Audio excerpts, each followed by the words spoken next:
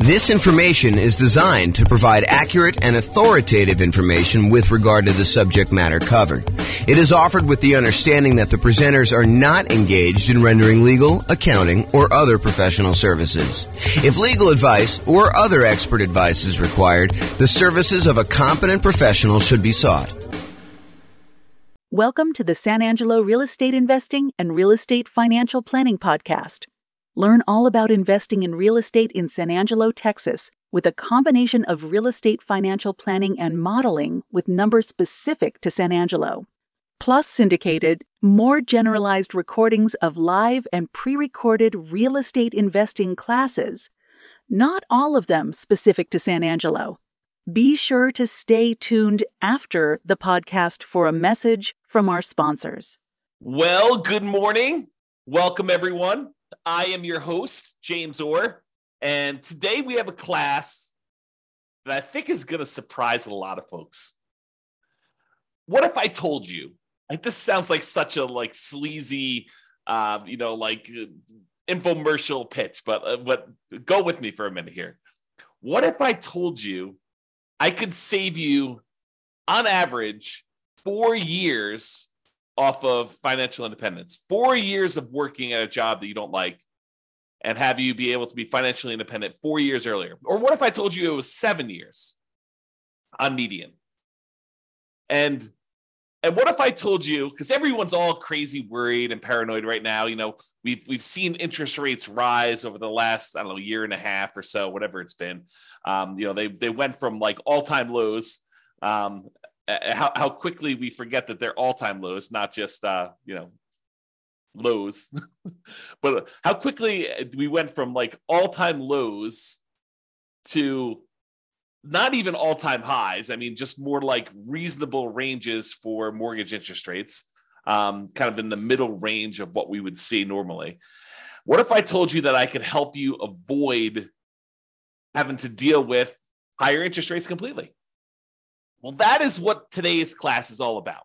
The class is called, Is It Better to Nomad, do the Nomad real estate investing strategy, which we'll talk about here, or buy rentals for cash? If you buy rentals for cash, you don't have to deal with mortgage interest rates at all. So today, what we're going to do, if I can get the screen to go, we're going to look at me doing modeling for over 300 U.S. cities. And then I will compare someone who does the Nomad real estate investing strategy versus someone who does not do the Nomad real estate investing strategy and saves up their money and buys rental properties for all cash. They ignore whatever is going on with interest rates. And I know that you're thinking to yourself, James, that would take forever. It takes me long enough to save up for my 5% down payment to buy my next Nomad property. To save up 100%, to save up, whatever it's going to be, $500,000, depending on the market, in order to buy a rental property, all cash, that is going to take forever. There's no way that's going to be faster to getting me to financial independence than doing this Nomad strategy and acquiring, 10 properties for 50% of the down payments, because, 5% times 10 is 50% if I'm doing my math right. So in the same time I could save up for half of a full property, I'm able to buy 10 Nomad properties. There's no way that buying a property free and clear, all cash, saving up that money is going to get me there faster. And won't you be surprised? That's what we're going to see today. It's going to be awesome. So I modeled this in over 300 U.S. cities. And here's what we're going to be comparing. In both scenarios, I've made the assumption, and before I even go into this comparison here, I will tell you that assumptions matter. And if we change one little thing, for example, I'm about to tell you that everybody is buying an owner-occupant property first. So they're all buying a property to move into 5% down. They're going to live there, and they're going to, depending on whether it's doing the Nomad strategy or they're buying the rentals, they're either going to live there forever or they're going to live there until they buy their next property. However, what I'm going to point out to you is if we change any assumption, if we say, look, they're not going to buy an owner-occupant property first. They're going to rent, as an example, although it's hard to rent when you're doing Nomad, but they're going to rent the property. That would change some of our assumptions. If we see properties appreciate faster or slower than what we've assumed, that will change things. If we see interest rates go up or down, that will change things. So this is a very static set of assumptions, and I'll let you see all the assumptions I have. I'll give you a link to do that But in both scenarios, getting back to the actual meat of the presentation, in both scenarios, they're going to be buying an owner-occupant property first. They're going to be buying a property. So they're save up until they have 5% down. Then they're going to buy an owner-occupant property. They're going to live there. And they're going to either stay there forever, or if they're doing the Nomad strategy, they're going to use that to kind of bounce into the next property. Okay, so in both cases, though, whether they're buying rentals all cash or they're doing Nomad, they're both buying an owner-occupant property, moving in there first. With the Nomad strategy is someone basically buying a property, moving into the property, living there for at least a year, then converting the previous property to a rental, moving into the next property with 5% down or 3% down. In this case, we're doing 5%, but moving in there with some low down payment, owner occupant loan, living there for a year, then converting that one to rental and repeating the process until they have as many rentals as they desire.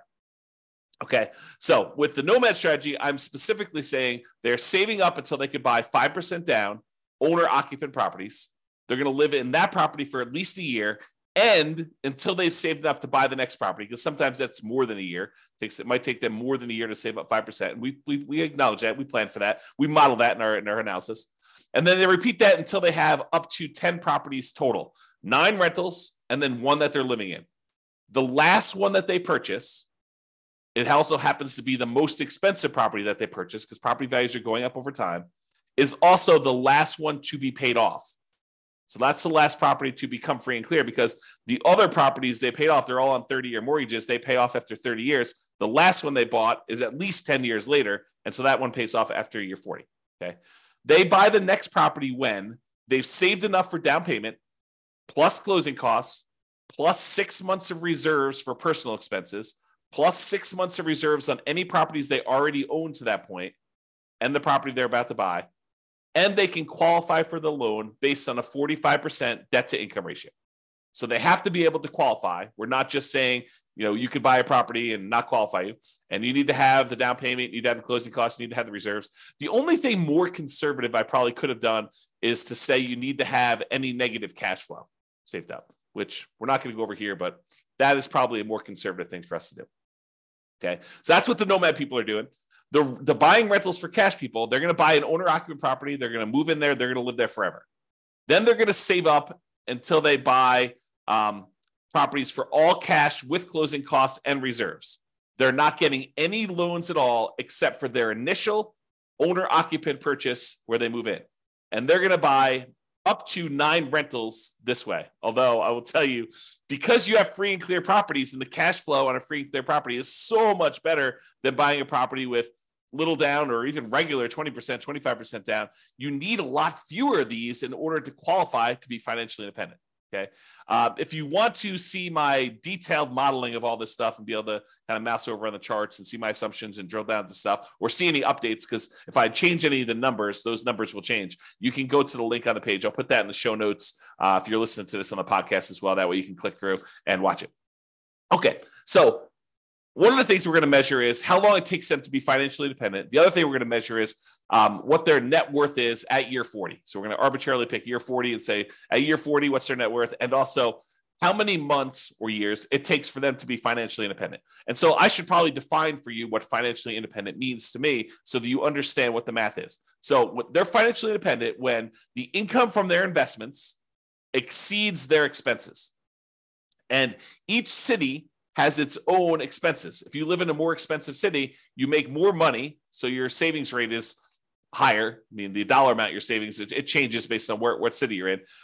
Still the same percentage. But then the amount of money you make in different markets changes because the prices of properties in those markets change as well. So in order for you to be financially independent, though, you need to overcome whatever that income is. You need to replace the income you were making in that city. So more expensive markets, they may make more money, but they also have a higher threshold, a higher bar in order to be financially independent. Okay, so in order to replace that income, it needs to come from these 5 sources. So there's 5 ones that we're really not doing anything with in this particular modeling, but do come into play. So any passive income from Social Security, any passive income from any annuities that they might buy, and any passive income from any pensions. We're not doing any modeling with that. We're really primarily focused in on 2 sources of income for the modeling that we're doing, but those other 3 would normally count in order to see if somebody were financially independent. The 2 that we're primarily focusing on is the net positive cash flow from any rental properties. So you take all the income they're getting from their rental properties and you subtract out all the expenses they have on that property, vacancy, principal and interest payments from their mortgage if they have one. Some of these guys are buying free and clear. Any property taxes. If they have PMI, which they will if they're buying 5% down, they have PMI payments until that drops off. Any property insurance payments they're making on that, any maintenance on the properties, and any property management, although they're managing the properties themselves in this particular modeling. Okay, so any net positive cash flow, all the income minus all the expenses. And in addition to that, if they have extra money left over, if they basically have money sitting in a stock market account earning, whatever the stock market account is earning, they take that amount of money and they multiply that by what we refer to as a safe withdrawal rate. The most common one, and I think the one we're using in this case, is probably 4%. So if they had $1 million in stock, they'd be able to say $40,000 a year of that is contributing toward whether or not they're being financially independent. So we use that too for any extra money they have left over. So if they get to the point where they've bought all their properties, now they have this account balance just growing over time, that would also contribute to them being financially independent. So the sum of all 5 of those things, in this particular case, these 2, net positive cash flow from rental properties and the invested assets times the safe withdrawal rate, plus if they had this going on, which they don't, Social Security, annuities, or pensions, then all of those combined would then see if they have exceeded their income that they had from their jobs. And that is how we would define them being financially independent. Okay. So my assumptions, each city's modeling uses their median, essentially, home price and estimated rents on what the median home price in that market would be. Now, we did not apply any of our optimization strategies. We didn't apply any of the 88 strategies that we have to improve cash flow on rentals. So this is not like, hey, if you really optimize everything, then this is what it would be. This is sort of like any investor could come in and achieve these results. That's sort of what I'm looking to do here. It's not like you're buying exceptional properties. It's not like you're trying to maximize the income and minimize your expenses on your rental and applying those 88 strategies to do that. This is really just generic median income coming in. As I mentioned before, the job income does vary based on the city so that they can afford a property in that marketplace. If I said everybody makes $5,000 a month and they tried to buy a property in California, good luck. They would never buy a property because they never qualify with that 45% debt to income. So I had to adjust incomes when I modeled different markets to say, look, someone in California obviously makes more than someone in, let's say Mobile, Alabama, which has a lower price property than California does. So in cities where they have higher income, they need more passive income, more investment income, more rental income to be considered financially independent. So to those who more is given, more is expected in order for them to be financially independent. It's another way of thinking about that. We do start everybody with just enough for a down payment to buy a 5% down owner-occupant property with closing costs. So about 7% of the property prices in that market. I set a threshold at the bottom to be at least 10K, which I'm not even sure anyone hits the minimum. But they are buying an owner-occupant property in both scenarios, whether they're doing Nomad or whether they're buying all cash. Now realize though, with Nomad, they keep moving out of it into their next owner-occupant property. When they're buying properties for cash, they live in that first property forever. And this may actually come into play because if they actually pay off their owner-occupant property, the amount that they need in expenses actually goes down. And so the amount that they need to be considered financially independent actually goes down because they no longer need to have that mortgage payment in order to be considered financially independent, which is interesting. And may come into play because with the Nomad one, that's 10 years later at least, right? Once they bought their last owner-occupant property. With the buying properties for cash, they bought that property early on. And so that property gets paid off after 30 years. Interest rates. Here's my assumptions for interest rates. When buying an owner-occupant property, we're assuming they're getting a 6.5% owner-occupant interest rate with 5% down. And in addition to that, it does have private mortgage insurance. That private mortgage insurance is the insurance you pay because you didn't put 20% down to protect the lender in case you default. That's what PMI is, private mortgage insurance. Now, if they were buying rentals, which they're not, right? They're buying owner-occupant properties, but if they were buying rentals and they're paying cash for the other strategy, the rental interest rate I've made the assumption would be 7% for non-owner-occupant, 20% down, and that would not have PMI because you're putting 20% down in that case. But again, we're not using that number because they're buying properties for cash Okay. I also assume that they're earning 7% per year in the stock market as their rate of return there. And I modeled this out for 100 years. I used to model it out for shorter, but I started doing 100 because sometimes they'd be financially independent right after I stopped my modeling. And I was like, look, we'll just do 100 years and see what it looks like for all those. If you want to see my assumptions for any of these, go to realestatefinancialplanner.com/model, MODEL, and you'll be able to see like every different city, a whole bunch of analysis for like all the cities at once, but then you can drill down into any given city and see what my actual modeling is for that particular case, whether they're doing Nomad or buying properties for cash or whatever they're doing there. All right, so here we go. This is it. When do they achieve financial independence? So there's 305 cities that I did this modeling for, 305 different US cities.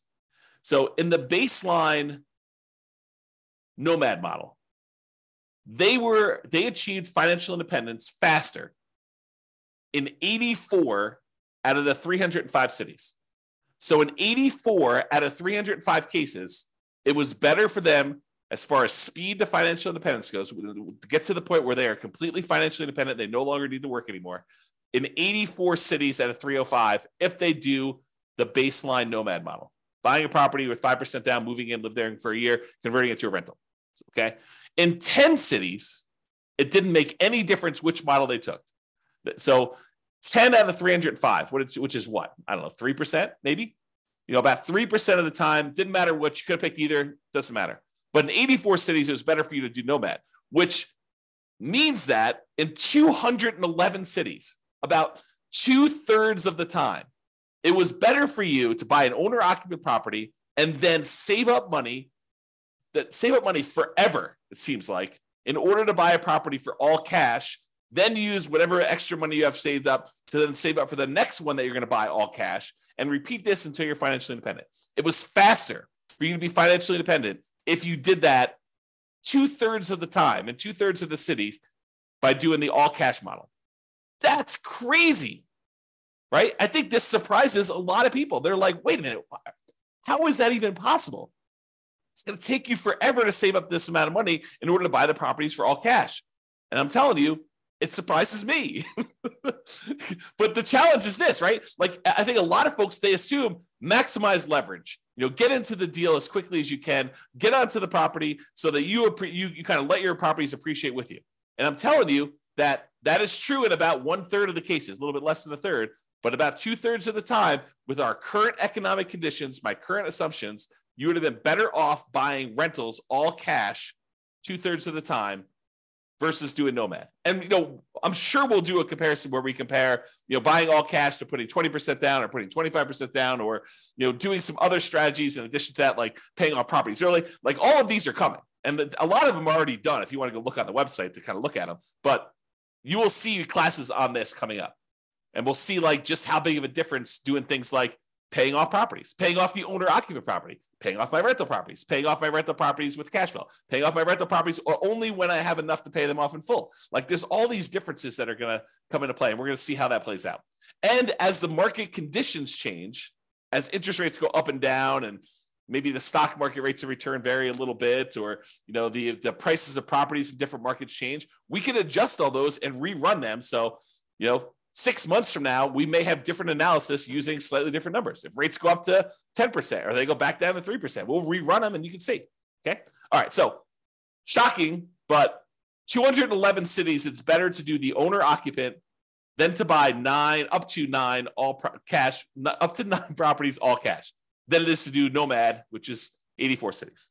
And here is the distribution of when they actually end up being financially independent. It looks like there's a lot of clusters right around here when they pay off their first property.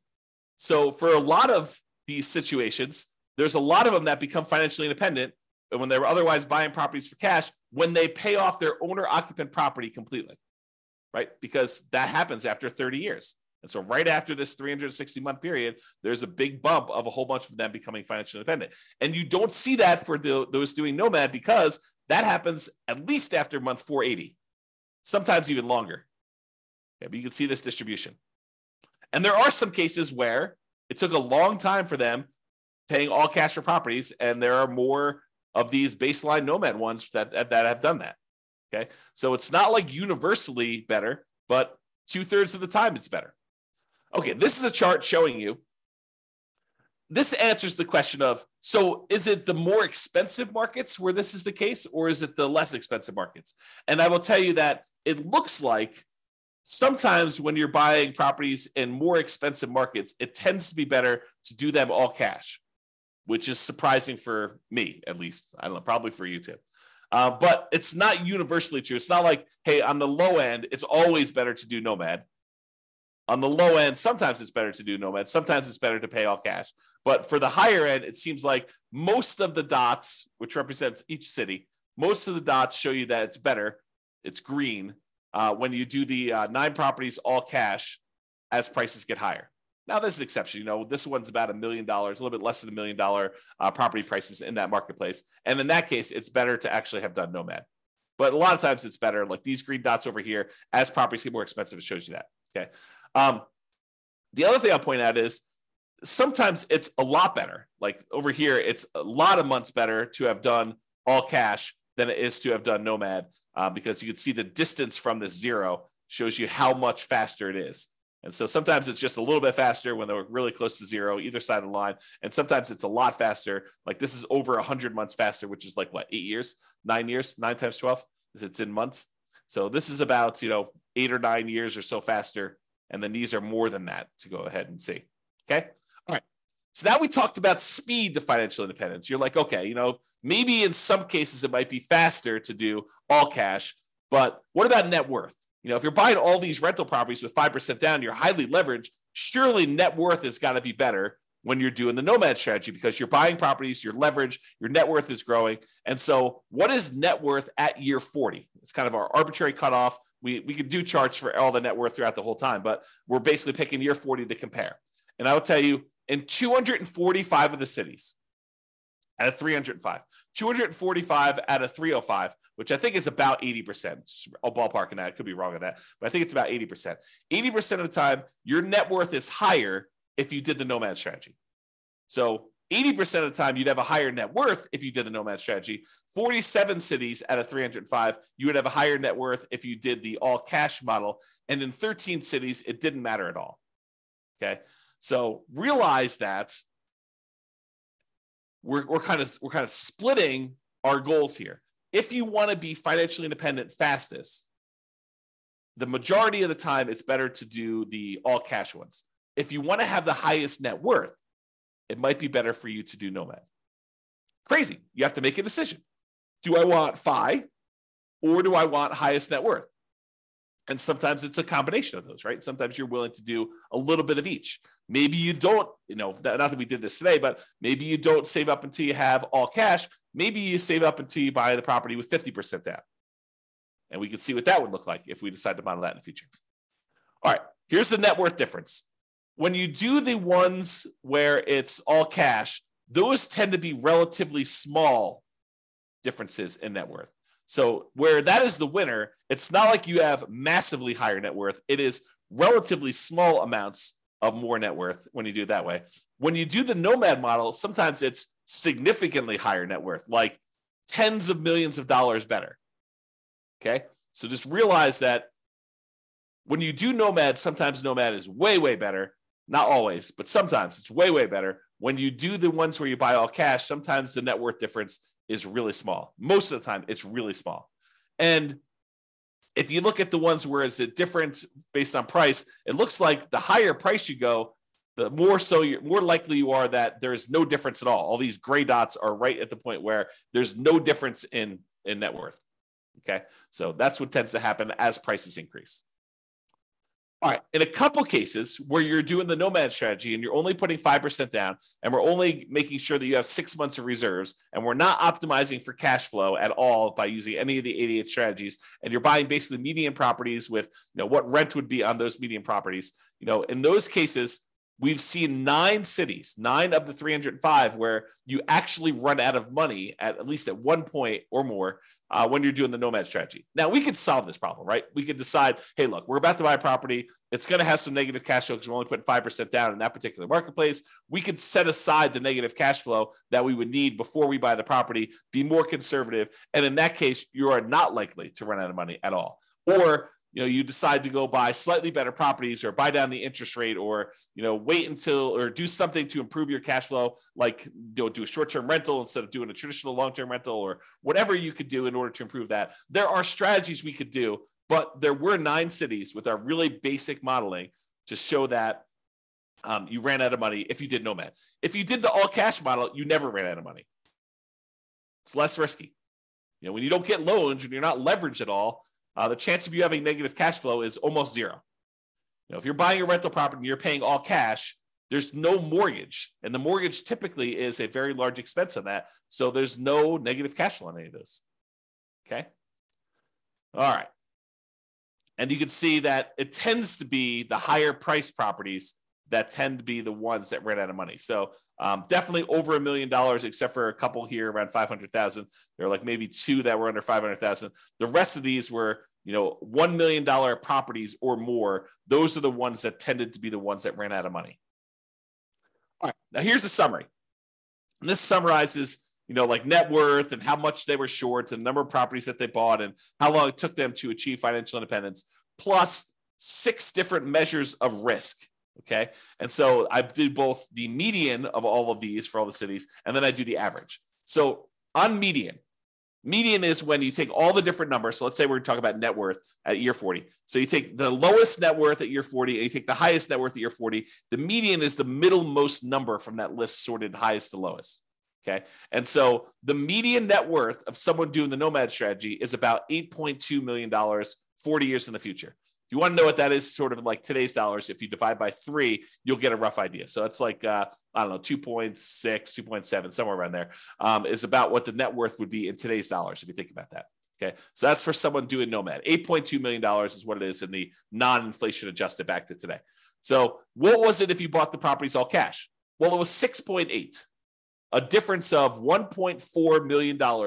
Or another way of saying that is when we look at the median, doing Nomad was 17.5% better in terms of net worth. Non-trivial. I mean, that's not insignificant. 17.5% better for you to do Nomad. If we look at on average, though, Nomad was 30% better because some of them were really, really significantly better. So the average for the Nomad one was 11.9 million net worth. The average for the buying all cash one was 8.2 million. And so that's a $3.6 million difference, or about 30.5% better to do Nomad in terms of net worth. However, let's look at how long it takes someone to be financially independent, the minimum target monthly income in retirement achieved. Okay. So if you did the Nomad strategy, it took you 529 months on median versus 447 months. That's a difference of, on median, the middlemost number of 82 months. 7 times 12 is 84, if I'm not mistaken. 7 times 12 is 84. I think it's 84. So that's about almost 7 years better to do the all cash one. It's about 15%, 15.5% better to have done all cash for achieving financial independence on median. If we look at average, it was 547 months on average, to do Nomad, or 498 months on average to do the all cash ones. Let me take a drink and mute myself. Okay, I'm back. All right, so for the baseline Nomad one is 547 months versus 498 on average, or about 49 months difference. About 4 years on average faster for you to do all cash rentals than it was for you to do Nomad, or about 9% better. Remember at the beginning, I said, what if I could save you 4 years off of your, the time you were working a job you didn't love to become financially independent? Well, that's what I'm showing you. On average, it's 4 years faster for you to do all cash than to do Nomad.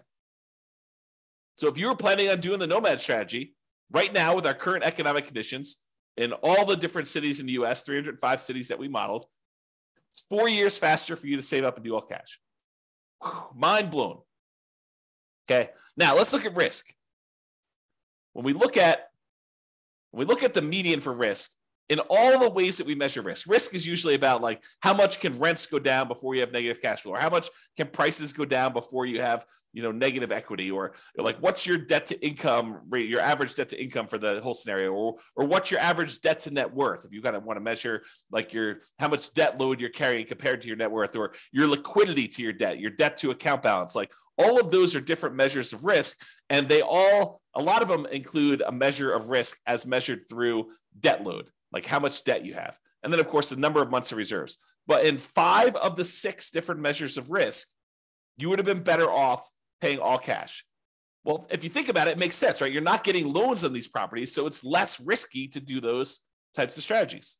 If you don't have any debt at all, your debt to income is going to be better, right? If you don't have any debt at all, well, you do have debt because you're buying the owner-occupant property at first. But if you only have one property that has debt and 9 of the other ones don't, then you're going to be less risky.